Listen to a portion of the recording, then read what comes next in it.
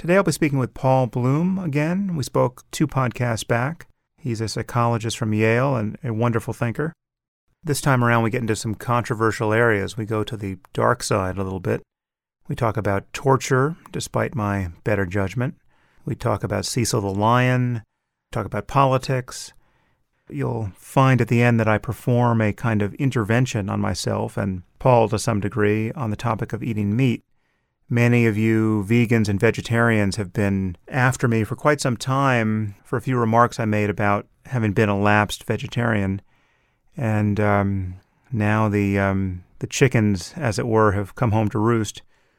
So you'll hear that I call for the best resources out there for how to be a vegetarian or a vegan healthily, and that's a sincere request. So if you have good information to send me, please do so through the email contact form on my website, and please put vegetarianism or veganism in the subject line, and I will keep you apprised of my progress.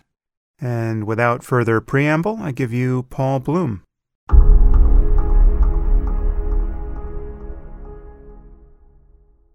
I'm back with Paul Bloom, my friend, the Yale psychologist who was on the podcast last time.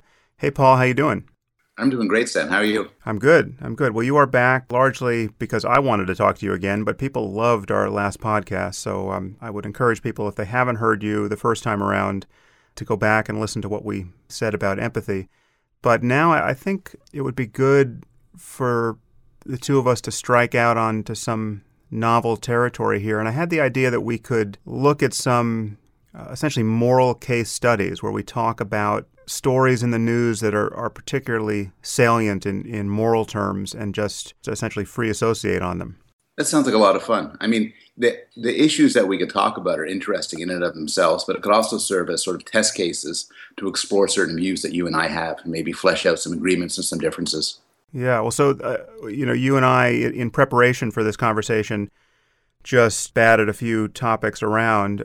I think we both still dimly recall the Republican presidential debate, the first one with Donald Trump, which happened, I think, about 10 days ago. And one thing stood out for me there that I just think it's amazing that no one picks up on this. I don't think I saw this talked about in any journalistic context, but it seemed that at least 3 of the candidates there declared their opposition to abortion not only in general and not only in the case of rape and incest, but even to save the life of the mother. I mean, I'd like to just spell out what that actually means, because it's a really a mind-boggling position for anyone to have, especially someone who would seek to run this country. I would guess that it'd be Huckabee and Santorum. Who would be the third? Yeah, I think it was Walker, Cruz, and Rubio. And Rubio, he didn't spell it out, but he said that his support for abortion in the case of rape, incest, and for the life of the mother had been mischaracterized. It's kind of a hand-waving denial of his liberal position there. You have to respect it as a morally consistent view. If you do believe it's murder, then that follows, and you could admire these people, if anything, for their moral consistency and their willingness to see the implications of their views. Yeah, no, it's a courage of a certain kind, no doubt. Mm-hmm. So let's just look at the details here, because what this means is, in a perfect world, by their lights, even if a teenage girl were raped by her father and became pregnant, and there was some reasonable concern that she would not survive the delivery of this child, they would be against abortion, even if we could intervene immediately, even the moment after conception, and just remove a single-celled, fertilized ovum. They would be against it. That is, in fact, the moral position. This idea that life starts at the moment of conception and is equivalently sacred at that point. That's what they're committed to. So, and presumably any doctor who could, by magic or otherwise, extract a single cell from the uterus of a raped daughter who was likely to die if she carried this fetus to term, that they would want that doctor prosecuted as a murderer and presumably killed if they're for the death penalty, at the very least put in prison for the rest of his life. That is the totality of this moral position. It is just mind-bogglingly unethical. And yet no journalist ever presses these people on it. I think it's because the journalists don't take them particularly seriously. And I don't know whether they should be taken seriously. I think for at least some cases, like Huckabee, for instance, this might express a sincere and considered viewpoint. But for a lot of these politicians, for one thing, they know that no such law would ever get passed. They're not going to revamp Roe v. Wade in this sort of dramatic way. I think what it is a signal. Look how far I'm willing to go. Even if you don't think I'm right, you got to admire me, they're saying, for my consistency and my moral strength. And I think the psychology of what's going on is very interesting, but I don't think that these are meant to be purely evaluated as moral positions. But they're only appropriate signals, which is to say effective ones, useful ones from a political point of view, if some significant percentage of the electorate actually holds these views. So at best, they're pandering to the convictions of a mob who actually would want the laws to change in this way. Yes, they're pandering to the most extreme members of the Republican Party, in the hopes that all the non-extreme members will at least respect or not be repelled by their extreme views. But how could they be confident of that given what this moral position entails? Again, we're talking about someone who's raped and who will die if she brings this baby to term. And we can prevent this catastrophe by removing a single cell or a collection of 50 cells, right? A microscopic organism without any nervous system, without any capacity to suffer. I mean, this is in fact what is being proposed, and they are confident that this will not alienate better than 50% of the electorate. I just don't understand. Their confidence is derived from either some assumption that just no one is following the plot here and no one actually understands the position they're articulating, or they just think that most people, most of the time, are close enough to this position that it's a safe position to stake out. I think some combination of the two. I think, another issue would be Trump's immigration policies, which if you spell them out, they're sort of unimaginably cruel, expelling children and their parents, including parents who might be legal immigrants or children who may be legal immigrants, in order to sort of establish some sort of anti-immigrant position. And I think, like the abortion thing, if you spell it out to them what the implications are, they would find it repellent. But at the same time, I don't think people are responding or are meant to respond to the moral content of these views, as opposed to their status as signals. I mean, remember the whole thing about Obama's birth certificate? I actually think that most people who claimed Obama was not an American citizen didn't really believe this. They were just saying, boo Obama. They were saying, I don't like Obama. Here's a bad thing we could say about him. And I think that a lot of these moral statements are not meant to be thought of as factual moral claims. In some way, I think you're giving the Republican candidates too much credit. I think you're sort of envisioning them as making these thoughtful, ethical claims that are meant to be evaluated, as opposed to making dramatic flourishes for the audience. It almost doesn't matter which side of that you take, because the dramatic flourish is only effective, or at least not ruinous to your candidacy, if no one is objecting to what is suggested there. So it's like either you have to be confident that everyone is speaking and reasoning in bad faith, or enough of everyone for your doing so not to matter, or you have to think that millions of people actually agree with the letter of the position you're staking out. I haven't studied this, but I think the poll data suggests that it would have to be option one. I don't think this extreme pro-life view is held by a large proportion of Americans. I think most Americans fall sort of uneasily in the middle. And obviously there's a political party difference, but I think the view you're sketching out with its implications, if you put that to people, Republicans as well as Democrats, they say, no, we don't want that. To sort of put this in a nice light, it's analogous to a politician who says that such and so is their top priority. And nothing is more important than saving American lives. Nothing is more important than this, nothing more important than that, which is taken literally is absurd. Nobody would assume that a single policy should override all other policies. But these are statements meant more as sort of speech acts that highlight one's commitment and one's loyalty to the party.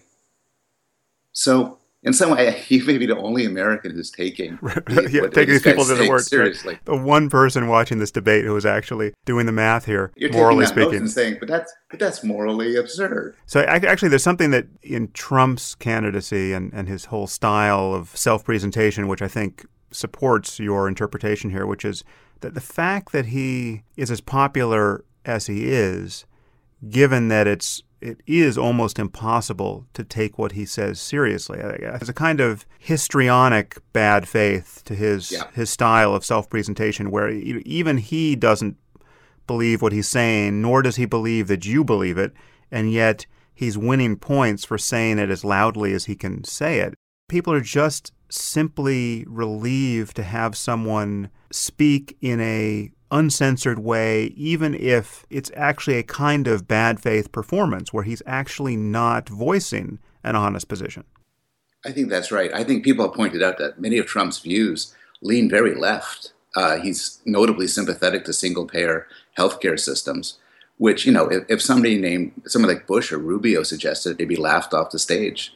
But there's a huge tolerance for Trump's views because they're not taken seriously as views. I mean, I find Trump fascinating. I find the ascendance of Trump just extraordinarily interesting. And I mean, one thing I'll ask your opinion on this, because I'm genuinely dumbfounded, is what explains the variation in how people respond to Trump? So for me and for most of my friends, which tend to lean very liberal, we find Trump repellent. We find his endless boasting, his bragging about his money, his derision towards his enemies, his personal insults, just this awful, awful person. But so many other people seem to be attracted to him. They seem to think this is terrific. This is this great guy who we admire, who deserves our respect, and we give him hell. They say about Trump. What do you think underlies that difference? Well, yeah, it's hard to even locate myself on that continuum too, because where do you lie in that continuum? Like, how do you personally respond to Trump's style? I think I'm in two places on it, because it was in some ways a relief to have him on that stage, because he's so ungovernable. He destabilizes what is otherwise a machine perfectly designed to produce non-information and to give you absolutely no insight into how people would actually govern. And because he's destabilizing the Republican Party, I think it's, if nothing else, interesting. Yeah. And I think, as it sounds like you do, that he's probably not truly committed to anything all that scary. So he's actually less scary than some of the other Republican candidates in terms of how they would likely govern. Also, I don't think he stands a chance of becoming president. So I'm not worried about him in any deep sense. But he is a genuinely comic figure, and it's hard to imagine people who truly like him not seeing that. The fact that anyone's taking him as a truly successful and brilliant billionaire who has gravitas because of how much he's accomplished, that's very hard for me to believe, but I'm sure most of the people who support him do more or less take him in that sense. I mean, for the last many years, I've been writing on defense of human rationality, arguing, contrary to people like my friend John Haidt, that we're actually far more rational and reflective than people give us credit for. Even in our political domain, we are capable of rational thought and rational deliberation. I have to say, the Republican debate and Trump in general is proving to be an embarrassment for my theory. Yeah. I feel like getting refuted more and more each day by watching the reactions to Trump. And I feel, and it's kind of sad that at some level, let me back up. Chomsky has famously argued that the rational thing to do is not to care about the debates between the political parties, because to all intents and purposes, they're the same. They're all the parties of big business and imperialism and so on. And I don't believe that, but maybe people aren't taking this seriously. They're enjoying the spectacle of Trump. They're rooting him on. And maybe if you press them on it, they would say, we don't really care that much of a difference to Republicans and Democrats. We're just there for the show. I have your same angle on reason and the same gripe with Haidt, but I must say my own experiences of late, not just as a spectator on our political process, but just my collisions with my own critics have caused me to worry that, as I recently just said on Twitter, that I fear that reason is actually an acquired taste. And not that many people seem to acquire it. There's a style of argumentation that I'm running into again and again and again, and it's on Twitter, but it's at much greater length. It was with Chomsky when I attempted to have a conversation with him, where there is such an unwillingness to engage with the details of an argument that you don't want to be true, your opponent's position, that you're not even willing to take the time to understand it. The style is you just want to demonize the person for merely broaching a certain topic. And yet this strategy of vilifying someone, distorting their position, yelling louder and louder and louder until you silence them, that is viewed by many people who support your side of the argument as a truly clever thing to do. That it's really it's effective, it's morally appropriate. Just call the other person an asshole or a monster loudly enough until the conversation is over, and then you've won. And that's just more and more I'm finding that is where people who imagine that they are highly scrupulous and honest and intellectually serious agents of progress, that's how they're behaving.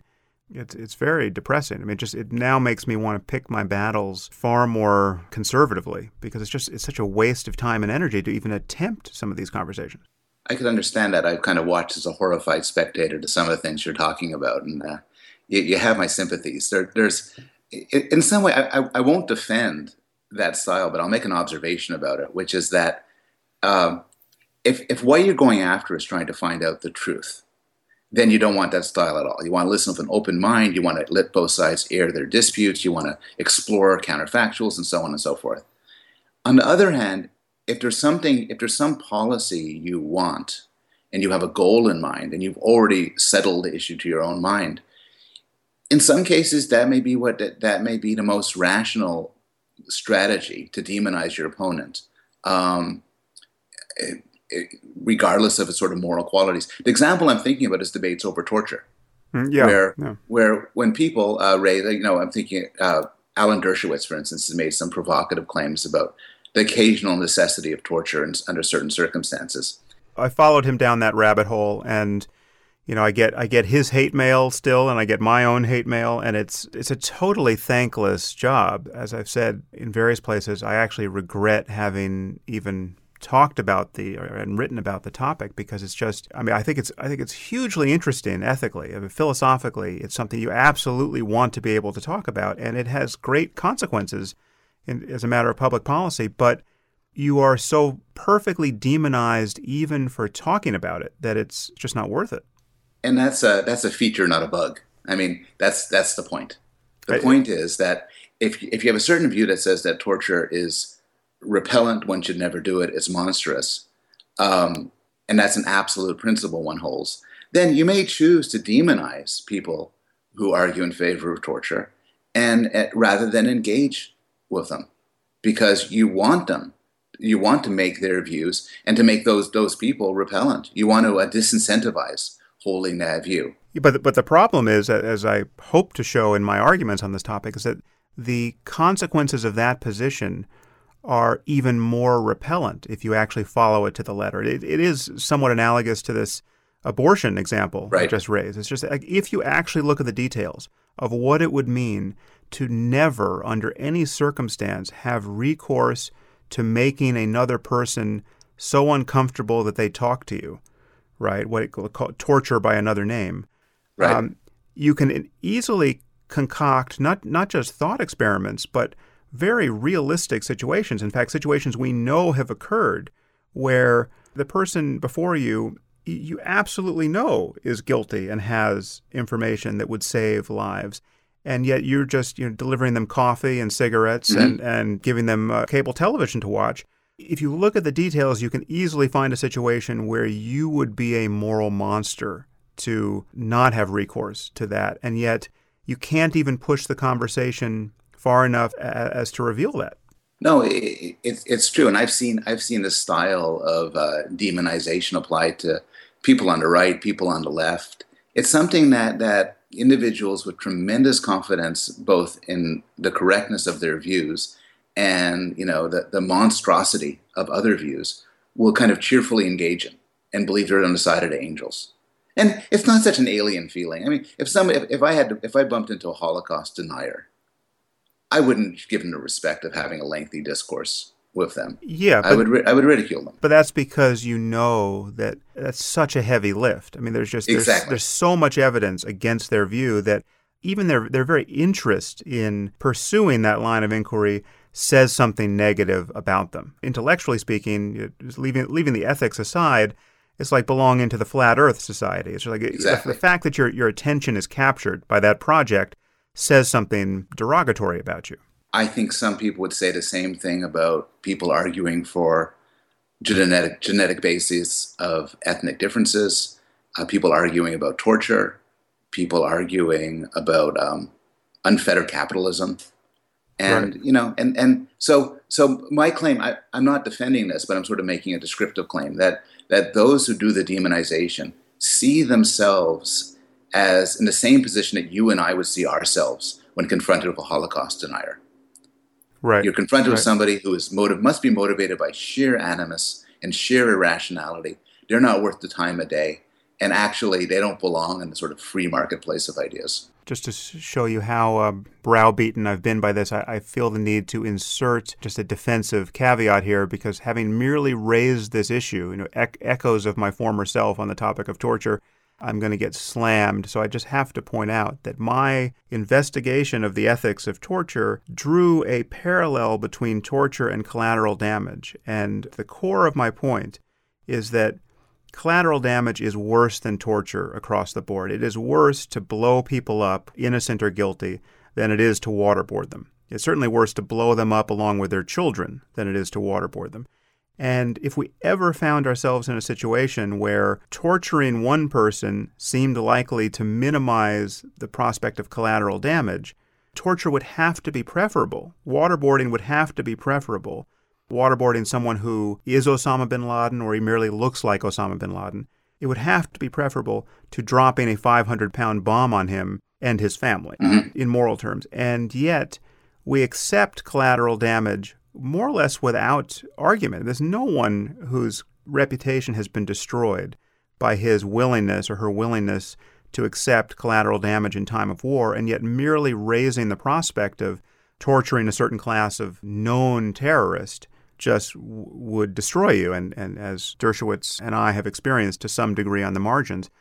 So anyway, I have to point that out. I think torture should be illegal, but not everything that should remain illegal is in every instance unethical. Trespassing should be illegal and theft should be illegal, but there are situations where you would have to be a monster not to trespass or not to steal if the stakes were high enough. And finally, in my defense, and this now torture to realize how boring this is, the position I have on torture is precisely the position you get if you read the Stanford Encyclopedia of Philosophy. In their article on torture, they have an example of a carjacking where a guy stole a woman's car at a gas station, and she had her infant, baby seat in the back seat. And he abandoned the car on an incredibly hot day. I think it was in New Zealand or Australia. And the police promptly caught the guy and wanted to know where the car was. And he just denied against all evidence that he had stolen the car. And they knew that a baby was dying in the back of it somewhere on the side of the road. And they, smacked him around a little bit. And then he immediately told them where the car was. And they saved the baby in the nick of time. That's the example that the Stanford Encyclopedia of Philosophy gives in support of, at the very least, a nuanced ethical consideration of the validity of torture. For me, I think that should stop you in your tracks. I mean, the idea that cops could not make this guy at all uncomfortable physically when they knew he had taken this car. They knew it because they had video footage of him. He was like a 300-pound Samoan guy with a blonde afro or something. I mean, he was like the most recognizable person on earth who they had on video. And yet, if you try to have a conversation on this topic, it's over before it even starts. Yeah, I think my intuition is the same as yours. Certainly in that case, I mean, this is consequentialism 101. And in fact, the utilitarians like Bentham were actually, they used torture as an example. And they said there should be, that the logic is causing one person's suffering to save 1,000 lives is a rational thing to do. So the same moral philosophy that gives you, gay marriage and gives you personal freedoms of all sorts that liberals like me also gives you, the justification for torture. Yeah. I would say, as you're aware, there is a counter argument, which I'm sometimes persuaded by, which is that in that instance, you're certainly right that torture is a good thing. But nonetheless, as a matter of policy, one should block it absolutely. Well, that is my argument. In fact, it's actually not original with me. I got it from Mark Bowden, the Atlantic writer who wrote a long article on torture, which is linked somewhere on my website. He argued basically that he thought it should be illegal across the board, but our interrogators should know that there are certain cases, perhaps never actually reached, but certain cases which, if reached, will be ethically and psychologically obvious to them, where it would be ethical to make somebody uncomfortable by whatever means, because you absolutely know that you are in one of these ticking bomb scenarios which potentially can occur. And in that case, you would still be breaking the law, but there's no judge or jury who would want to prosecute you for what you did. So you will be ethically and, in fact, off the hook, even though you will have broken the law. And I think that's the right policy. I think it should be illegal across the board because of all the other consequences of having some legal mechanism by which to torture people. So I like the analogy you gave before of collateral damage, which makes a nice point. I taught a freshman seminar a couple of years ago on the 7 deadly sins. And I started at one point the famous trolley problem, which I think we spoke about last time we talked. And basically the question is, would you kill one person to save 5? And one innocent person saved 5 innocent people. And my students, by and large, says, yeah, they would. And then a bit later in the conversation, I asked, would you torture somebody to save 5 people? And they said, no. Right. They said, and then I said, but which is worse, killing somebody or torturing them? And but so that's the thing. Now, here's what I'll say, which might shock you. I have the same intuition. I actually think that in some way, although at least for certain tortures, I'd rather be tortured than killed. I guess there's some torture so horrific I'd rather die, but I'd rather be smacked around than killed. Nonetheless, I think in some way smacking around, or certainly the waterboarding, the more serious tortures, are worse than killing somebody. And I need to sort of nail down the intuition. It has an intuition to do with human dignity and respect. Somebody who kills another person, in some way to act as less degrading than torturing another person. Though in another respect, of course, it's far worse to kill than to torture. Yeah, well, I think it does have certain connections to the trolley problem. It does invoke that difference between flipping the switch and pushing the fat man. That's right. There's something, That's right. The up close and personal, hands-on aspect of it. But all of those are aspects that are separable from the actual ethical case, which is to say that you could have modes of torture that didn't entail any of that. I mean, the example I gave, which to everyone's horror in The End of Faith, was you could have a torture pill which delivered the instruments of torture along with the instruments of their perfect concealment. And your experience as a torturer would be you gave the terrorist or the evil genius this pill, and he laid down for a nap of an hour and got up and then confessed everything because he never wanted to go through that again. I think at the end, you'd be tempted to call it a truth pill. You would not. This would all be concealed from you. And your experience was just having people come to you saying, okay, whatever you do, don't do that to me again. Now, again, I'm not arguing that we should have such a pill. I'm saying that all of these surface details are separable from the core case, which is worse, killing someone, killing their children by accident, as in the case of collateral damage, maiming children, standing within 500 yards of the bomb you dropped, orphaning them, or making a person you know to be guilty and in possession of crucial information to save lives uncomfortable to whatever degree is necessary to get them to talk. Yeah, I mean, I agree with what you said before, which is these are deep issues, they're important issues, and they're issues that we're confronted with. I'm kind of annoyed at the sort of prissiness of some philosophers who would argue that, torture of any sort is absolutely wrong, collateral damage of any sort is absolutely wrong, killing is absolutely wrong, and failing to confront the fact that in the real world, when we deal with these, in times of war, in times of the criminal justice system, people have to be questioned. People have to be detained. And the question of what is torture, even if one is categorically against it, you still have to confront the case of where it begins and where it doesn't begin.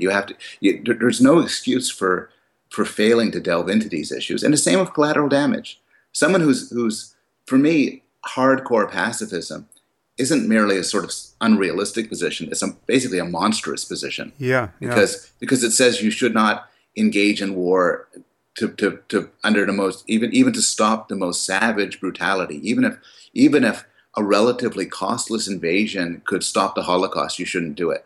And to me, I think that's just awful. Yeah. Well, recall, as I did in The End of Faith, Gandhi's position on the Holocaust. Gandhi thought that the Jews of Europe should have willingly walked into the gas chamber so as to arouse the rest of the world to the moral horror of the Nazi regime. But then you ask yourself, well, what is the rest of the world supposed to do once they're aroused when they themselves drink the Kool-Aid of Gandhian pacifism? Do they go into the gas chambers too? I mean, there's absolutely no moral core to pacifism when you actually take it to its extremity. What you're committed to doing as a pacifist is simply bearing witness to the misery and death of innocents imposed by the world's sadists and thugs. And you are not going to dirty your hands in the process. And if push comes to shove, you're going to let them kill you and your children too.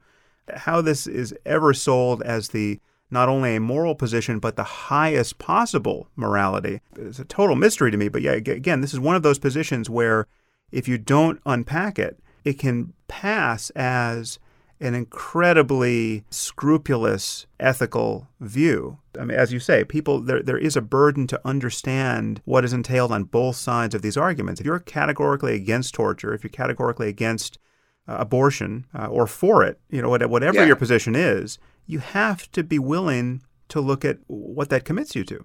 I was rereading this article by a really smart criminologist on violence, and he was likening violence to a cancer. And I thought that's the worst analogy ever, because cancer is something which is unnecessary, awful, and if you eradicated it, the world would be a better place. But violence is inevitable and important and essential for having a good and compassionate society. You need the threat of violence in order to make sure that people honor contracts, that they don't rape and steal and kill one another, that they don't free ride on the accomplishments of other people. And, by just about any evolutionary account, the reason why we have anger and a punitive appetite is to keep people on the up and up and to keep them from being predators upon one another. So, I'm kind of down on empathy, but I've been persuaded by people like Jesse Prince that anger and the punitive desires actually can be a tremendously good thing. If you took away an appetite for violence for people, a desire to inflict suffering on those who do bad, I think the world would fall apart. So Paul Bloom is against empathy but for violence. That'll be a good tweet. And now I have a subtitle for my book. Right.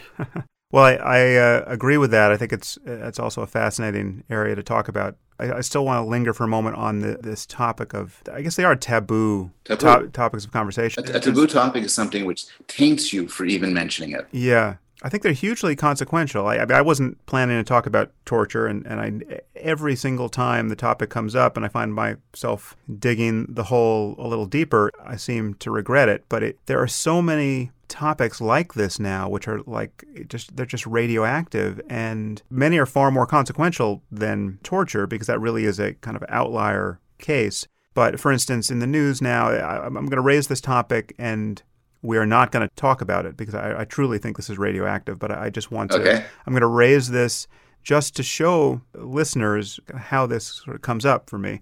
The now very current topic of police brutality and racism and the inequality between the way blacks and whites have to deal with the misuses of police force.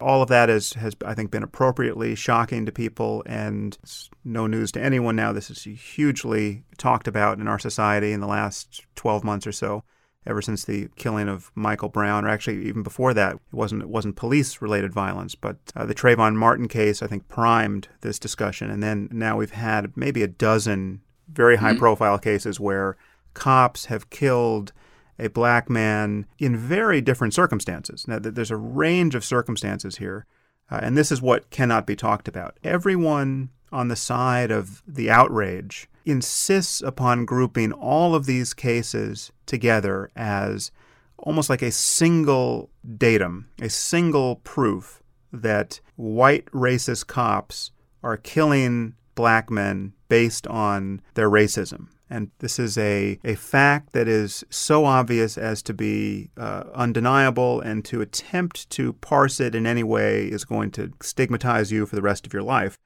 But I think one thing should be absolutely obvious is that these cases are very, very different. They're very different uses of violence on the parts of the cops. They're very different victims in terms of what they were actually doing in the world. Now, to my eye, we've had in 12 months really the full range of example where you have a case of a sadistic, stupid, poorly trained cop essentially committing a murder, and he should be the cop should be in prison for the rest of his life, all the way to a totally appropriate, understandable, and conservative use of force, which resulted in the death of the criminal suspect, and everything in between, right? And yet you cannot talk about this. And it has to be talked about, because anyone who's going to group all of these together as a single problem is just not even remotely speaking honestly about what's going on in our world, and about what it takes for cops to do their jobs, or what kind of cops you want, or what is an appropriate use of force given the situation. We can't talk about any of these things because of how taboo it is to differentiate among these instances wherein a black man died in the presence and because of the actions of cops, black or white. I think that's a correct diagnosis, but it leans a bit towards pessimistic. I mean, Obama's Justice Department, for instance, parsed it pretty nicely with regard to Ferguson, where they said, on the one hand, the killing of Michael Brown was legitimate. It was a justified shooting by police officers, and there was no reason to have further charges. But at the same time, the Ferguson Police Department did have a history of systematic racism. You can parse it. It's true. There's a certain dynamic where if you were to rush out on Facebook or Twitter and then say, well, this shooting of an unarmed black kid was justified, people would immediately take all sorts of implications from it, from your statement about that. Yeah. And there is a certain dynamic. Similarly, if one was to go on Facebook or Twitter and say that it was unjustified, it was murder, a cop, committing murder because he could, people would draw justifications from that too. So there's a sort of a bizarre polarization that happens with these issues, which is, you're forced to, once you take a side, you're forced to categorize all instances that bear on the debate as falling into your side of the issue, even if this is just irrational. I mean, the shorter version of all this is nuance is underappreciated in certain contexts. Quite consequentially so. I just think I'm sort of arguing from an N of one here. I'm just kind of what it's like to be me, because I seem to touch all of these controversial topics because I find them, one, interesting, but two, very consequential. I think the intersection between philosophically and scientifically interesting phenomenon and huge social consequence, that is the most interesting intersection of all, and that's where I want to spend my time. But the consequences are you wind up touching topics like violence and racism and war, and these are the big moments in life. However statistically rare they are, these are huge cases where we have to get things ethically straight. But the personal, psychological, and social cost of dealing with these, with the blowback on these topics is understandable. There's a bandwidth problem. People don't necessarily have the time to fully understand what you said or what you meant to say or what was actually in the original article. They just see the sliming of you that is the loudest thing out there. And so this style of arguing where you maliciously misrepresent someone's views or encourage a misunderstanding of them, again, I'm kind of marshaling time and attention and kind of emotional resources now, and obviously doing it badly because in this conversation we've raised torture, we've raised all of these topics. It's gun control and racial profiling. Yeah, exactly. Let's go straight there. It's an interesting question how much of the sliming is a sort of accidental byproduct of how people's minds work, and how much of it is a purposeful strategy on people on certain sides. And I think it's both. I think you can dissect that out with enough communication. You can, because I'm willing to cut a lot of slack for the way people pay attention, the way their triggers get thrown, and the fact that once you are pretty sure you don't like someone's views, you're not going to waste a lot of time trying to get absolutely clear about all the nuances that they think is on their side. I'm willing to discount for that, but there are cases of distortion that are just so shocking and so just clearly irrational. And my experience is no matter how much you point certain people back to the text that obviously falsifies their purported interpretation of it, there's not only an unwillingness to revisit the matter, there's just a gleeful doubling down, which they know to be effective to their crowd. And it's a somewhat idiosyncratic problem. It's not everyone's in the position of having to deal with this day in and day out. People understandably avoid falling into this position. And, I belatedly am now avoiding it in many cases just because it's just such a time sink. I think the one process is the intentional, deliberative process of sliming your enemies, sliming those whose views you find repellent or even inconvenient, and trying to shut them down. The accidental process to me is also interesting. We talked about some Twitter cases, and John Ronson has a wonderful book called "So You've Been Publicly Shamed." It's about people who have gotten into trouble for fairly minor, or sometimes not minor things for the most part, or some cases serious things, some cases for things that were meant as a joke and were just taken wrong, and then had their lives effectively ruined. And a heuristic I've started to have is when I hear something terrible about somebody on Twitter, social media, whatever, I simply assume, and it's kind of almost a regression to the mean argument, which is that when you hear something terrible, the truth is going to be less terrible. And time and time again, when the details get worked out, it turns out that people didn't say this heinous thing. They didn't do this terrible thing. It's much more complicated. And there's a distorting fact about social media. And I think a distorting fact about human psychology, which is we like our villains. We like our villains to be appropriately villainous. And we love stories involving people doing horrific, racist, ugly things. This segues nicely into another topic that was very much in the news recently of Cecil the Lion. And Cecil the Lion. The dentist who killed him. It has all of these features of the amplification of moral outrage based on the bug or feature of empathy, depending on how you look at it. And also this dynamic of social shaming and the snowball effect and the consequences for, in this case, the dentist, which are pretty extreme. I think he has now surfaced. I don't know how closely you've been following this case, but I can imagine you have a few thoughts on how well spent the moral outrage of 7 billion people has been on the case of Cecil the Lion. Yeah, I do. I mean, I've actually looked it up sort of to prepare myself for my conversation with you, since we had talked about this a bit before. And there's some reason to believe he did do something wrong. It's not quite clear. He says he was hoodwinked by somebody else and he thought they had proper permits. And so, if he did something wrong, he broke the law, he should be punished. I don't have any problem with saying that, and also I don't have particularly love for big game hunting.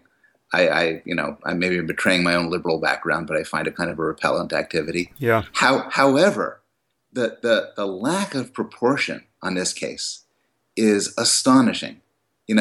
I honestly think if the dentist went to Africa and shot an African, there'd be a lot less fuss. Yeah. Instead, he shot this beautiful lion, and it's the sentimentality combined with the mob attacks. Of course, his house has been attacked. There are personal threats in his life. The standard thing you see when a Twitter mob, gets enthused about something. And, and particularly if you think about that, there was a good article on Vox, and I forget who wrote it, pointing out the hypocrisy of people being so enraged at the murder of this lion, people who are by no means vegetarian and who eat animals all the time, animals who die in far more horrific ways than the beautiful lion did. And it's this lack of moral proportion, which I think just saddens me. I share your bias against big game hunting, especially against the killing of what has been called charismatic megafauna.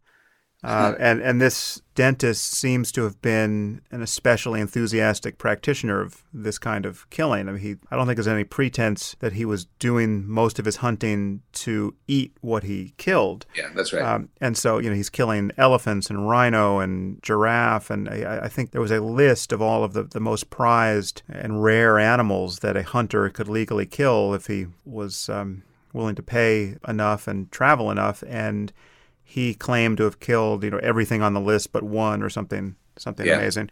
And so the guy was spending a lot of time and money going around, and for his whole life. I mean, this was almost a religion for him. I think he started hunting when he was 5, as many hunters do. But he was not hunting for food. He was hunting for trophies. And yeah, I find myself totally unsympathetic with that attitude. I can get right up to the door of it, because I shoot guns for my own reasons of being interested in self-defense and their utility there. And the truth is, it's incredibly fun to shoot guns. I mean, once you decide, well, I want to learn how to shoot a gun, it becomes like a high-stakes video game that's incredibly fun to do. I mean, it's a kind of a guilty pleasure. And so I can imagine that hunting is even more fun if you don't have any scruple about killing the animal. In fact, if you want to kill the animal, and especially if you're going to eat the animal, I can imagine traipsing around in the woods with a real purpose and stalking an animal and killing it. I can imagine that's incredibly fun for those people who do it. I have absolutely no interest in doing it because I don't feel like killing animals. But I'm under no illusions that my position as a non-vegetarian, as someone who eats meat and therefore delegates the killing of animals to others, I'm under no illusions that is an ethically more defensible position than the position of a hunter who eats what he kills. I mean, I think the hunter is in a far stronger position than I am. He is owning the full process by which he is arriving at his hamburger or, in this case, venison steak or whatever it is. So I really have nothing negative to say about a hunter in the generic case, except that I am too squeamish to do it. They don't want to do it. This is something that I've also gotten an incredible amount of hate mail for. I'm someone who really has no strong ethical defense of eating meat, except for the fact that when I was a vegetarian, I managed not to do it intelligently enough and became anemic and was someone whose health clearly improved once he started eating meat again. And in the present case, the science experiment of raising 2 vegetarian kids, much less vegan kids, is not something that I'm eager to perform. So I'm somewhat attached to eating meat for reasons of health and pleasure, frankly. Yeah. And I haven't examined the case closely enough to find it morally as abhorrent as it no doubt is, so as to be motivated to make all of the sacrifices I would have to make to stop eating meat and to figure out how to raise my kids healthily. I'm even worse than that, in which I have examined the case, and I find the argument against eating meat, particularly factory-raised meat, there's some exceptions, but eating the sort of meat one gets in supermarkets and restaurants is morally tremendously persuasive, and I am persuaded. Nonetheless, I continue to eat meat. It tastes good. I don't have the discipline to stop. There's certain, physical health benefits and so on. And I'm under no pretense that I'm being a good person. I know I'm being a very bad person in this domain. Well, let's go back. Let's plant a flag there, because I think that ethically is incredibly interesting. As 2 people who are ostensibly committed to the triumph of reason and following it to its ethical consequences and being motivated by the result, I think that this is a prime case of philosophical hypocrisy. Yep. We should come back to it, but I just want to, is there anything more to be said about the fate of this dentist, kind of the mismatch between the consequences of his actions and the repercussions. I don't think there's much more to be said. I think it's just a nice illustration of a point which we actually talked about with regard to torture, which is, on the one hand, there's this sort of what matters, what matters, what counts as a worse crime than what should one be allowed to do. And one can sort of, as a reflective person, rank things and say, it's worse to kill somebody than to beat them. It's worse to steal $100 than $1. It's worse to kill an African human than an African lion. And then there's the second story to be told, which is our intuitions. And our intuitions, our unreflective intuitions, go in all sorts of crazy and interesting directions. And it's kind of what my day job is, trying to figure out why it is we're constituted to take the death of the lion so much more seriously than, in some cases, the death of a person. Why we're constituted to treat torture and rape, for instance, as particularly horrific crimes, and yet to be indifferent to collateral damage. And I think that so much of I think what it is, both as a field of scholarship, but also to be a good person, is trying to sort of say, well, I feel this way. These are my intuitions, but I have to reflect on it and analyze it. And maybe I have to live my life different from my gut feelings. Maybe I have to, maybe I have to acknowledge that in some cases, this which appears to be right is wrong, and vice versa. And I think if somebody wanted to start, I would say, if you feel that the murder of Cecil Lyon is the biggest news story of 2015, you really got to reassess your moral values. There's one case here where I feel like my own intuitions are either misfiring or at least they require some justification. It's another case I want to raise, which I mentioned to you before this call, but I don't want our listeners to fear that we're dodging the vegetarian topic. So we're going to get back to it because it's a topic of huge interest among my listeners. But there was this case in the news of the oncologist Farid Fatah, who gave over 500 patients chemotherapy and radiation who didn't need it. And some of them had cancer and were terminal, and this treatment was unwarranted because they were clearly terminal, and he was just extending their misery but not their lives. But some didn't even have cancer, and he lied to them, telling them that they did and that they would soon die without treatment. And these people went through full courses of chemo and radiation and had their health destroyed by this process. And he did this to hundreds of people over the course. And he did this for the money? It seems that he did this entirely for the money. And it was being prosecuted not as a murder. I mean, that many of his patients died, but some of them were going to die anyway because they had cancer. Some had their health destroyed from the treatment that they didn't need and survived. But it seems to be prosecuted as one of the biggest Medicare frauds ever, and he got 45 years in prison. One wonders why he didn't get life in prison. But to call him Medicare fraud seems to be missing the point. Yeah, but I guess they had some problem proving just what the consequences were of the treatments in every case. But I find this so disturbing, and this is where I think my intuitions are at least interesting, if not awry. I find it more disturbing than cases of the clearest evil, where you have a serial killer who just hates people or gets sadistic pleasure out of their suffering, and he goes around, torturing and murdering kids. The prototypically evil person. I feel like I understand that more, and I certainly understand the case of someone like Abu Bakr al-Baghdadi, the head of ISIS at the moment. The guy is someone who he's killing thousands of people, he's keeping sex slaves, he's a monster, but I believe that he has an internal justification for his actions which makes sense to him. I can well imagine, in fact, I'm reasonably sure that he thinks he's just impeccable ethically, and he's justified in doing everything he does. I have no doubt he's wrong about that, but his psychology isn't totally alien to me. But here we have a guy who became a doctor. He trained at Sloan Kettering, one of the best cancer centers in the world. And obviously he took his Hippocratic oath. Presumably he did not become a doctor just so that he could be in a position to make people miserable in this way.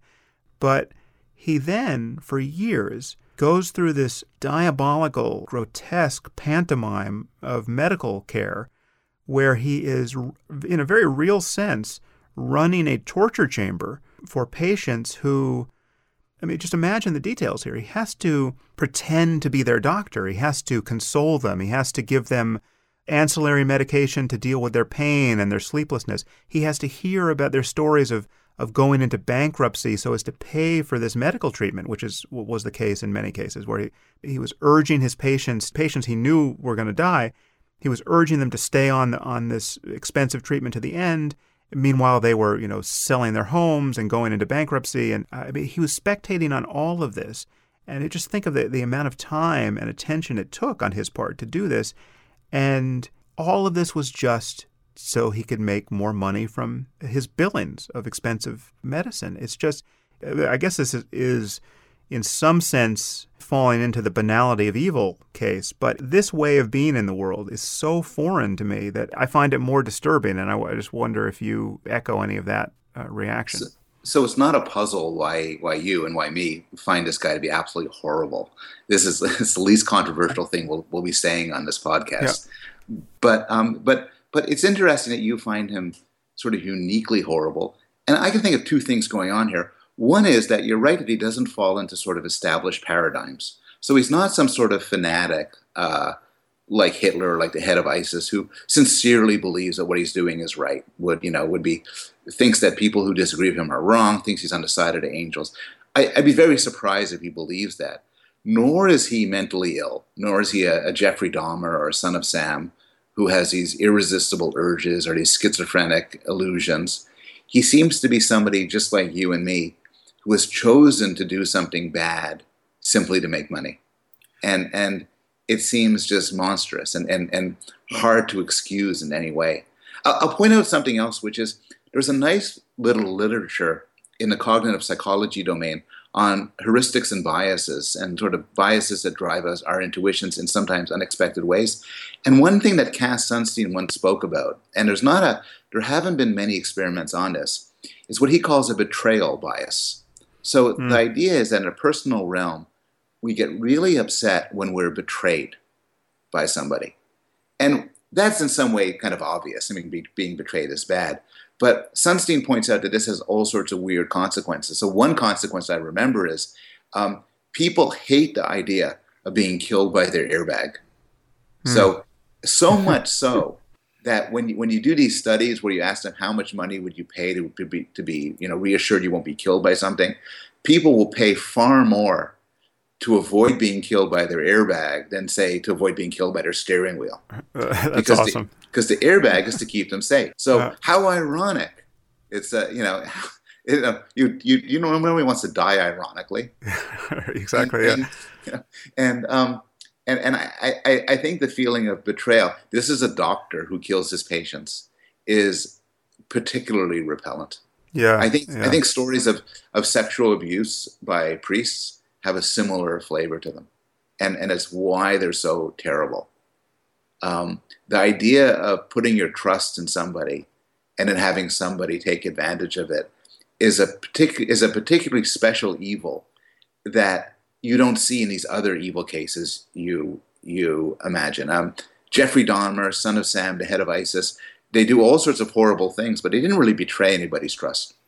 Yeah, I think that does dissect it out, I think, rather neatly. I think it's because when I look at the details that captivate me ethically here, the fact that he had to actually spend time with patients and their families and deal with their grief and make his recommendations. I mean, the fact that these conversations had to happen with an empathic look on his face, right? Hour after hour after hour, that's all falling into this bin of just a shocking betrayal of trust. I'd want to know his story. Not to excuse it. It sounds pretty unexcusable. Yeah. I don't think there's a story to be told which is going to have him coming off as an innocent guy. But I think there's going to be some story. It's not going to be, I willingly decided to do evil, in order to make money. In his sentencing, he did, again, you don't entirely know what you're getting from somebody at a sentencing hearing, but apparently he did burst into tears and issue some mea culpa where he just said he did something horrible and he should never have done this and it's against everything he is as a person. So it's not that he was saying these are honest mistakes and, I really thought they had cancer and I just, I don't know how to read a CAT scan. He was admitting that his greed got the better of him at least as far as what I read. And it would be interesting to know if there's anything that makes this more complicated, but I don't really see a space for the necessary piece to change the moral shape of what he did. Me neither, though. If I had to guess, I would imagine it's probably a slippery slope case where you start doing something a little bit bad, you get away with it, and then you just move on to the next and the next and the next. And each one is a small step. I mean, this shows up for academic fraud. You know, you cut corners in some way that people say, well, that's okay, or nobody's sure of it. And then if you allow yourself to do that, before you know it, you're making up your data. You know, it's in cases of abuse, you know, someone gets shoved, and it's all okay, and it works out fine. So next time you don't shove them, you slap them. And then it keeps going up like that. And it might be that he cut corners. Maybe there was a hard case, chemo or no chemo, and he decided, yeah, chemo, you know, make some money, but it's probably the right answer.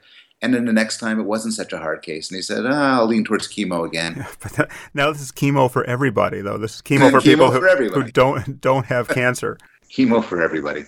I wonder if psychologically it was just for him, the horrible acts he ended up doing were the product of a series of very, very small steps, each one which seemed, you know, a minor deviation from the last.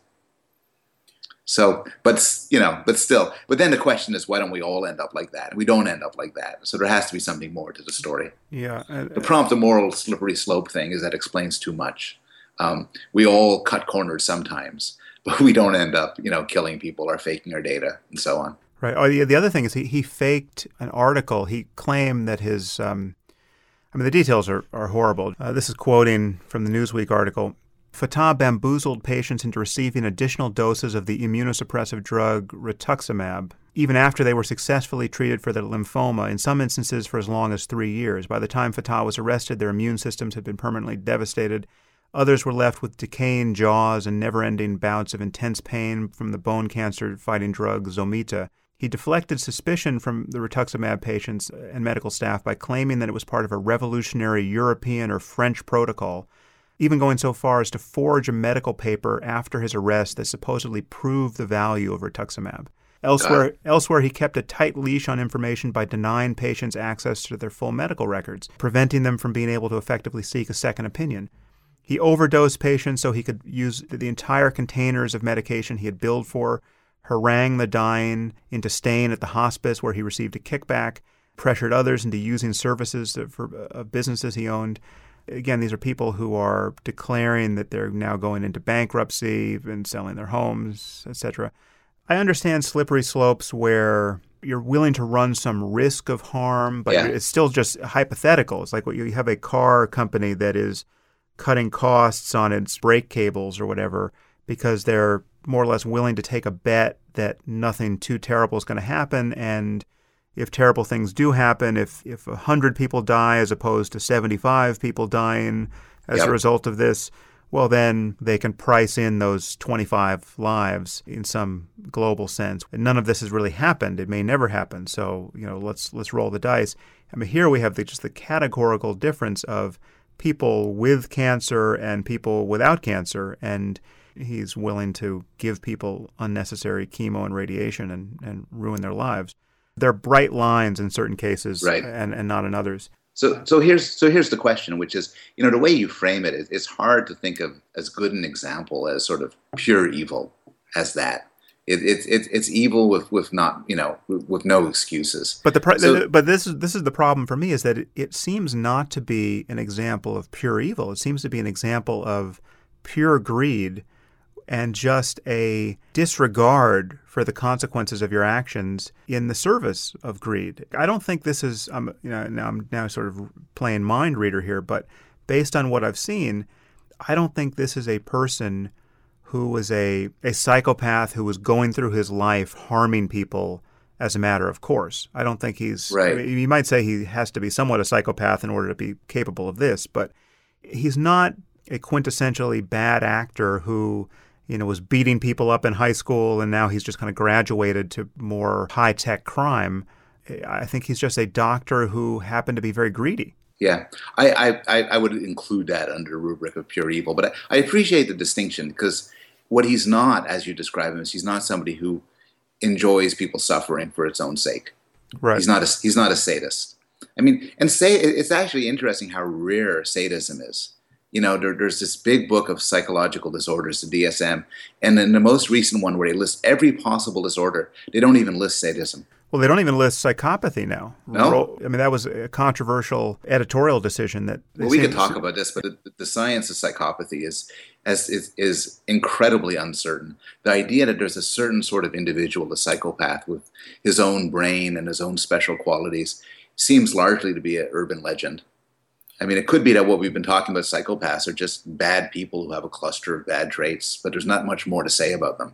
There's clearly a phenomenon which is whatever you want to call it, and perhaps there are several roots there. Maybe there are many different ways in which you can be damaged as a person so as to happily behave this way. But there's clearly the case of someone who reliably harms other people because of his degree of selfishness and callousness. Right. And perhaps the added feature of actually taking pleasure in their suffering.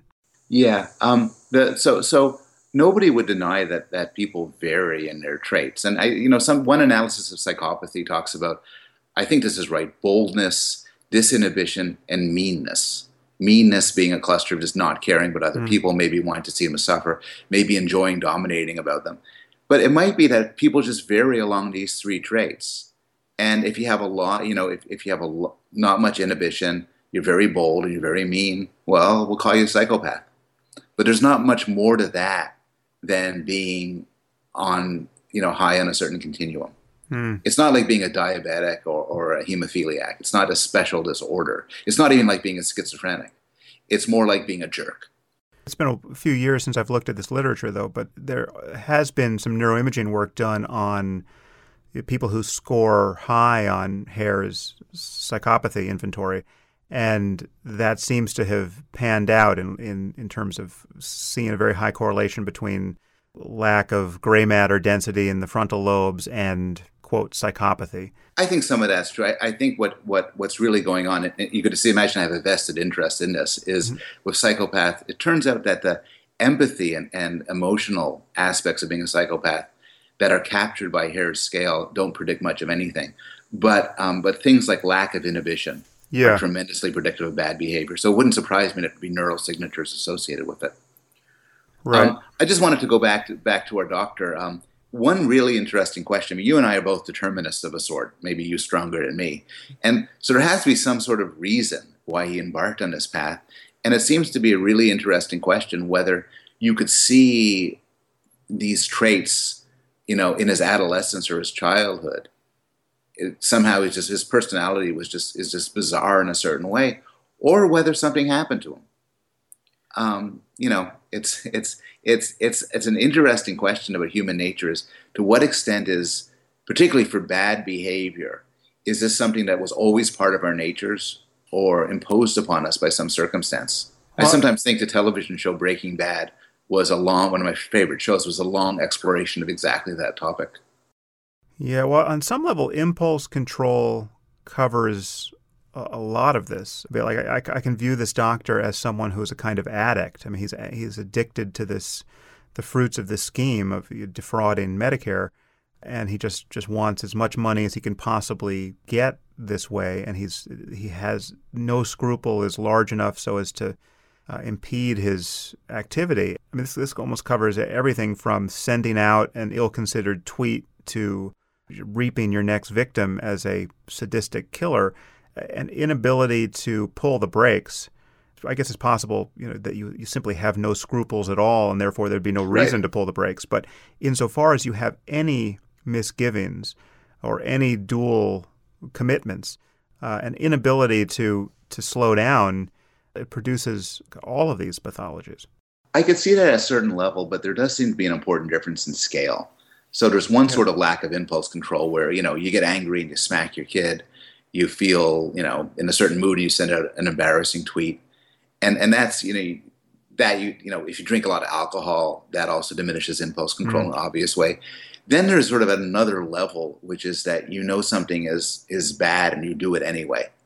And in some sense, you could view that as a lack of impulse control. But the way you described the doctor is it was deliberative and planned and extended.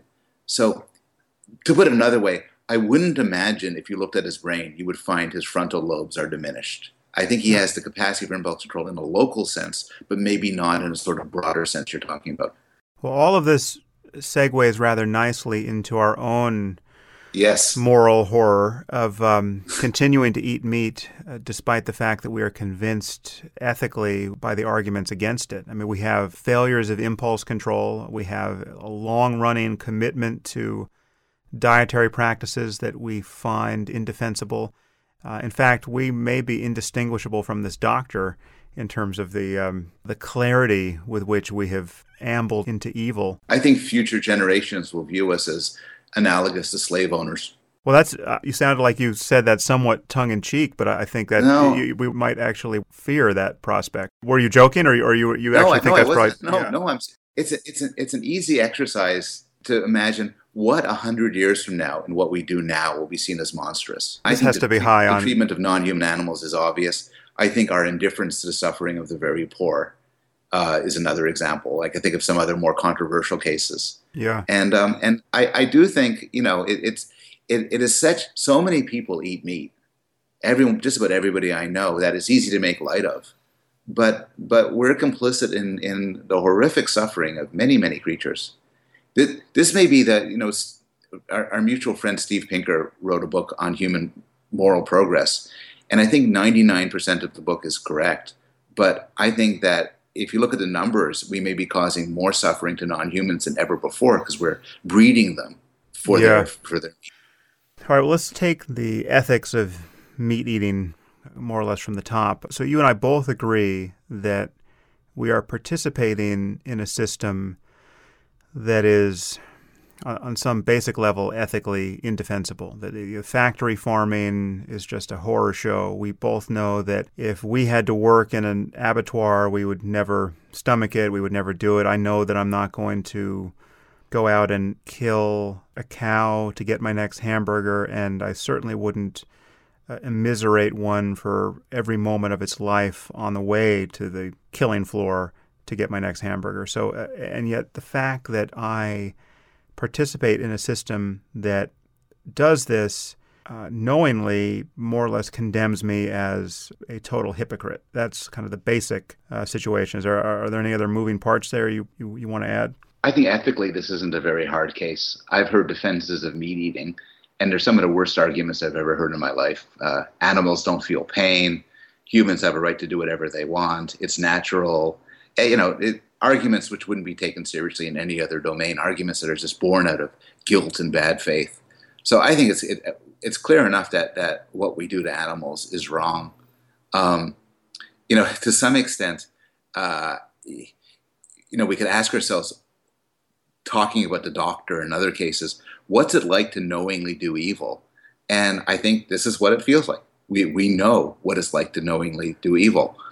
All I'll sort of nibble at around the edges is it's not really hypocrisy, I think. I think it's a nicer term for it is, this word akrasia. It's weakness of will. We know the right thing to do. We're not shy about saying what the right thing to do is. We just can't do it. Well, the question is, so let's just expand the picture a little bit. One question is, what would be the best way to change this? Because I'm someone who's supportive of natural, grass-fed, more ethically sustainable ways of raising animals, insofar as it's easy to do that. I don't make crazy sacrifices so as to only get meat or chicken or eggs or milk that has come by the most ethical sources. But which is to say, I'll go to a restaurant and I will eat like a non-vegetarian and not interrogate them about where they get all their meat. But it seems pretty clear that the system could be improved significantly and make it far less horrible. It could be these animals could have much better lives than they do, and that would be a good thing, and that demand for that kind of meat would probably be more effective than some percentage of people defecting as vegans or vegetarians. Obviously, this is a totally tendentious and self-serving meat eater sort of argument, except it might also have the virtue of being true. Well, before we totally close the door to it, just take a peek across that threshold. Is there any merit in saying that one could more effectively help farm animals by being a conscientious consumer of meat? I guess this is almost like the trophy hunters saying that they are, in fact, conservationists by going to Africa and killing some number of lions and paying for the privilege. They are, in fact, the best conservationists. There may be some merit to that argument, too. Kindly either support or disabuse me of all that. No, I'm actually on the same page on this. I mean, and we have sort of Peter Singer, who's of course, very powerfully supported vegetarian movements and very much protests against the suffering of animals, has at different times been sort of, thoughtful on the issue of humanely raised animals. His point, and my point, which I agree with, is that the badness of the act isn't necessarily killing animals to eat them. It's not clear whether that's a bad thing, particularly if the animals didn't exist prior to your intervention. The thing is that before we blow past that, I agree, though, I'm pretty sure I wouldn't do it. In fact, I know I wouldn't do it, and I wouldn't like myself if I became so callous as to be happy to do it. If I just got into the hang of it. Killing cows horrified me initially, but once I killed 100 of them, I just didn't really care because I love a good hamburger. So I don't want to be really that person. Interesting. That's sort of a Kantian view. So Kant, at one point, this is probably a misinterpretation, but said, look, animals don't matter in their own right, but you don't want to make them suffer because it will corrode your feelings towards humans. It'll make you into a worse person. And it's interesting. I also would find it hard to kill animals just because, I would have a natural repugnance towards doing it. But I don't take that view. Certainly don't take the Kantian view that they don't matter in their own right. I think they certainly matter in their own right to the degree that they can suffer or be deprived of happiness, or to the degree that they're conscious. So, for instance, if we could raise anencephalic animals, so brainless cows who have, by definition, no experience, but they're just basically synthetic biology is the ultimate case of this. I mean, or synthetic meat is the ultimate case of this. Growing meat in a test tube. Yeah, growing meat in a test tube. There's obviously no ethical problem with that. So I'll plant my flag on a couple of things. First thing, there may be problems with killing humanely raised animals, but that's a hard case. And I think it would be such a step up to move to humanely raised animals to what we have now. It would cost more. And there's sort of a classist issue about encouraging people to do this. But I think that would be such a moral step, because I think what goes wrong in what we're doing now isn't killing the animals, it's causing the suffering, causing the pain. But don't you think, so I don't want to let us off the hook too quickly there, because each one of these stations you blow past makes it that much more likely that you're going to get to your Thanksgiving dinner with a full spread and a turkey harvested one way or the other. My first ethical concern is, forget about the details of how horrible it is for the animals and what changes we might make there. If you know that you would find it ethically repugnant to kill an animal and to kill animals day after day so as to secure your protein, you wouldn't want to live this way. You'd much rather pet a cow than kill it with a stun gun or by any other method. If you know you're that kind of person and you wouldn't want to be any other kind of person, doesn't it seem just transparently unethical to be willing to delegate that process to others and just keep it, out of sight, out of mind, and go on eating meat, however raised? If you find it morally repellent to kill animals, yes. If you find it morally repellent to kill animals, if you were the killer, then you shouldn't be demanding other people do it for your sake. On the other hand, if you just find it repellent or unpleasant, that's kind of different. I might be pro-choice, but not have the stomach to do abortions. Right. I may not have the temperament to be a prison guard, but that doesn't mean that to be consistent I have to be against prisons. Right. So on the other hand, if I said to be a prison guard would be morally repellent, then I should be against prisons. If it's morally repellent, that implies there's a better alternative, and I should be. So depends on if you believe that killing the cows, those humane cows, is wrong for you to do it yourself, then that really does raise an issue with your belief about eating meat in general. On the other hand, if you just didn't have the stomach for it, that's kind of a different case. I don't think that should stop you from eating meat. Right.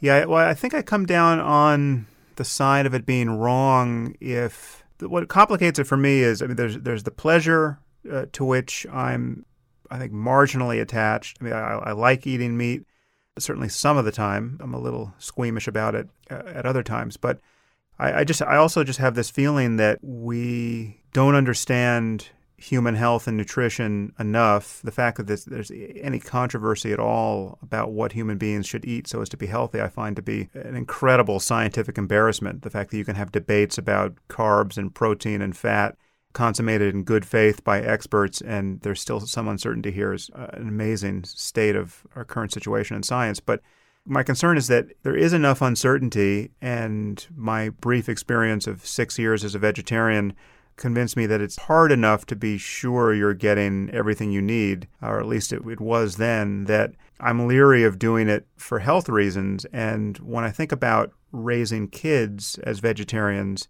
and especially as vegans, then that just begins to look like a poorly controlled science experiment. I mean, I see people who are raising vegan kids, and now I'm going to hear from them, they're going to be outraged that I have any doubt whatsoever that you could raise healthy vegan kids. But you're going to get an email from my sister. But I have significant doubts on that score, and there's certainly no biological or evolutionary guarantee that this is an easy or straightforward thing to do. And you have to supplement B12, and who knows what else you really should be supplementing so as to get things right. And so part of this is just laziness, not wanting to have what I eat and what I feed my kids become such a life-consuming project as a vegetarian or vegan, where I have to be absolutely sure that I have all the dials tweaked appropriately.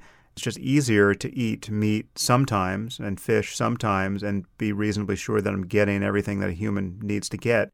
But that laziness, given the magnitude of the suffering we're imposing on non-human animals, that laziness is a horrible thing about me. That laziness is not justifiable if you actually look closely at the details. There's also a middle ground. I mean, we don't want to be in a position of saying, well, I couldn't live if I gave 80% of my money to charity, therefore I'll give nothing.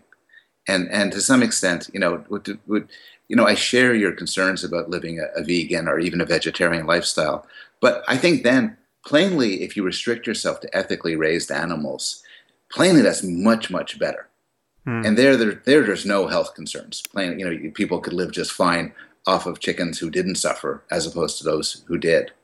The question then is to how to sort of mandate such shifts, either a radical shift to making everybody vegetarian or vegan, or a more moderate shift of making people eat animals that didn't suffer as much.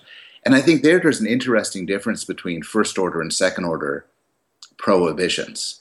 And theirs actually speaks to some broader political issues. So it occurs to me, talking about this with you, that I would be very reluctant to try to commit to only eating ethically raised animals. It would be very hard and inconvenient. I'd have to embarrass myself at restaurants. I'd have to be that guy.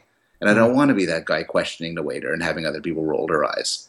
And, I accept that that's an awful excuse for participating in the suffering of animals, but there it is. However, I would be in favor of legislation that said you have to have all your animals ethically raised.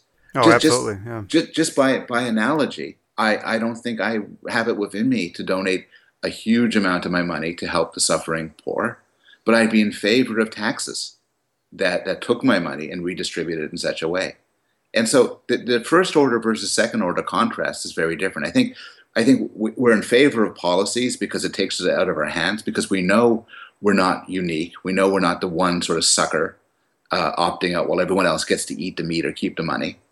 And it sort of speaks to the limit of individual free choice and why sometimes we'd want to choose to be constrained in certain ways. Yeah, I think that's a great point. It's a point that has arisen on other topics for me, just the utility and just the fundamental difference of a systemic change as opposed to having to wake up every morning and rely on your own heroism and commitment to some sort of internal discipline. I think the biggest changes for us morally, just across the board, as a species and as a civilization will come at the second order level. It can't be that we just get every person to fully optimize his or her ethical code so as to be impeccable. We need legal and institutional changes which enshrine our better judgment there. So I think that's true, but we can't keep killing and immiserating animals with a clear conscience until some benevolent despot passes that law for us. We can't abdicate personal responsibility here. No, we can't. I think every person, this isn't what I want to say, it's not meant as an excuse, but every person listening to this now, probably from the affluent West, has to live with a significant burden of guilt for all the things that they're doing and all the things that they're not doing and all the things. And if you don't live with that burden of guilt, you're either a saint or you're a moral ignoramus. You're either a saint because you're doing all the right things, or you're somebody who's morally blind to the harms you're causing and the good things that you should be doing, and you're not. This is a dangerous conversation to have had because we're going to hear from some deeply unsatisfied people, unsatisfied about our ignorance of just how easy it is to live a happy, healthy life as a parent, feeding nothing but vegetables and a few well-targeted pharmaceuticals to your kids. And just the flabbiness of our commitment to our own ethical insights. Then again, maybe people didn't start off thinking we were particularly good people anyway. That might be the case. Yeah, maybe I'm burdening us with too much self-flattery here. Yeah. But just to make something truly constructive of this, I want to keep the conversation open. I'm inviting the vegetarians and vegans among our listeners to send me the best resources they have. So understand that I am convinced of the moral case. And the question is how to idiot-proof vegetarianism and or veganism. This is another wrinkle we're walking into here because vegans, I think, some vegans will say that merely being a vegetarian, which is to say being willing to eat eggs and dairy products, that is not an ethical place to stop on this slippery slope. In fact, hen-laying chickens and milk-producing cows suffer as much as any animal. Is that something that you understand to be true, or do you think that vegetarianism is a fully defensible ethical position? It's a case-by-case thing. I think that the vegans are right about eggs, in that there's all the eggs and milk and all the problems revolving around that. I think some certain types of shellfish, there isn't a moral issue because they're probably not sentient. All I would say is that right now we've confessed to living terrible lives. People could persuade us to live somewhat less terrible lives, that would be a sense of moral progress. I'm not satisfied with the mere confession because I think just step back from being ourselves for a moment and just look over our shoulders at what we've just confessed. We are two people who have admitted to participating in a system that is not only, in some sense, objectively bad, but perhaps so bad as to be the kind of thing that will be on the short list of embarrassments to our descendants. So that you look back at the excesses of the Middle Ages and you think, how on earth could those people have behaved that way? I mean, they're burning witches alive. Witches didn't even exist, but they're burning their neighbors alive for imaginary crimes. I mean, what the hell was going on? And we're both conceding that the way we raise and treat and consume animals year after year is probably a moral scandal of that order or analogous to slavery, and yet we're to some degree blithely participating in it and not really signaling much of a willingness to change. So let me perhaps throw you to the wolves here. I'm going to signal my own willingness to change. So get ready. Now your reputation's destroyed. I don't know why I had this guy on my podcast. Moral monsters. You're never going to get another guest for your podcast. Moral monsters like you just don't belong on my podcast, Paul. But I'm appealing to my listeners, vegan/vegetarian, to send me some streamlined information on how to idiot-proof this process. And the clearest argument that you can do this without obvious deficits in your health And I'm signaling my willingness to explore this, whether this is going to be my posting my pre and post blood work to my blog. I don't know, but I'm going to investigate further. But the parenting responsibility does change it for me a little. Experimenting on myself on the order of a decade seems different than, having a 19-month-old who I have to figure out whether or not she should eat chicken. In any case, I'm to make something constructive out of this rather than just reap the whirlwind. I want the conversation to continue. Send me good information, and I will post it to my blog. Well, fine, Sam. You seem to be out moral signaling me here. I would also like to add that I would be highly receptive to any instructions that people have about living a more moral life with regard to eating of animals. Please send them to Sam, and Sam will keep me appraised on what he hears. I will tell you for total certainty, I am not going to post my fucking blood work on any blog. Why not? Well, you're sheepish about your cholesterol? My blood work is my blood work. In the age of social media and internet, some things are sacred. Right. No, it would be an interesting experiment to run. I'm sure many people have done this, but to see just how things change over the course of 3 months or so. I mean, I'm just I certainly did become anemic last time around, and no doubt 20 people will tell me how I was an idiot and how I could have easily supplemented my way out of that problem. In any case, I'm willing to experiment with this. And do you know if Singer or anyone has spent time on how to kind of engineer the second order changes that would really be helpful, if not creating a vegan Earth, creating one that won't be an embarrassment to our descendants? It's not a literature I've studied. I know Singer has weighed in on the benefits of laboratory-raised meat and other alternatives like that. There are some vegans, I think there's an irrational school of vegans who would object even to laboratory-raised meat.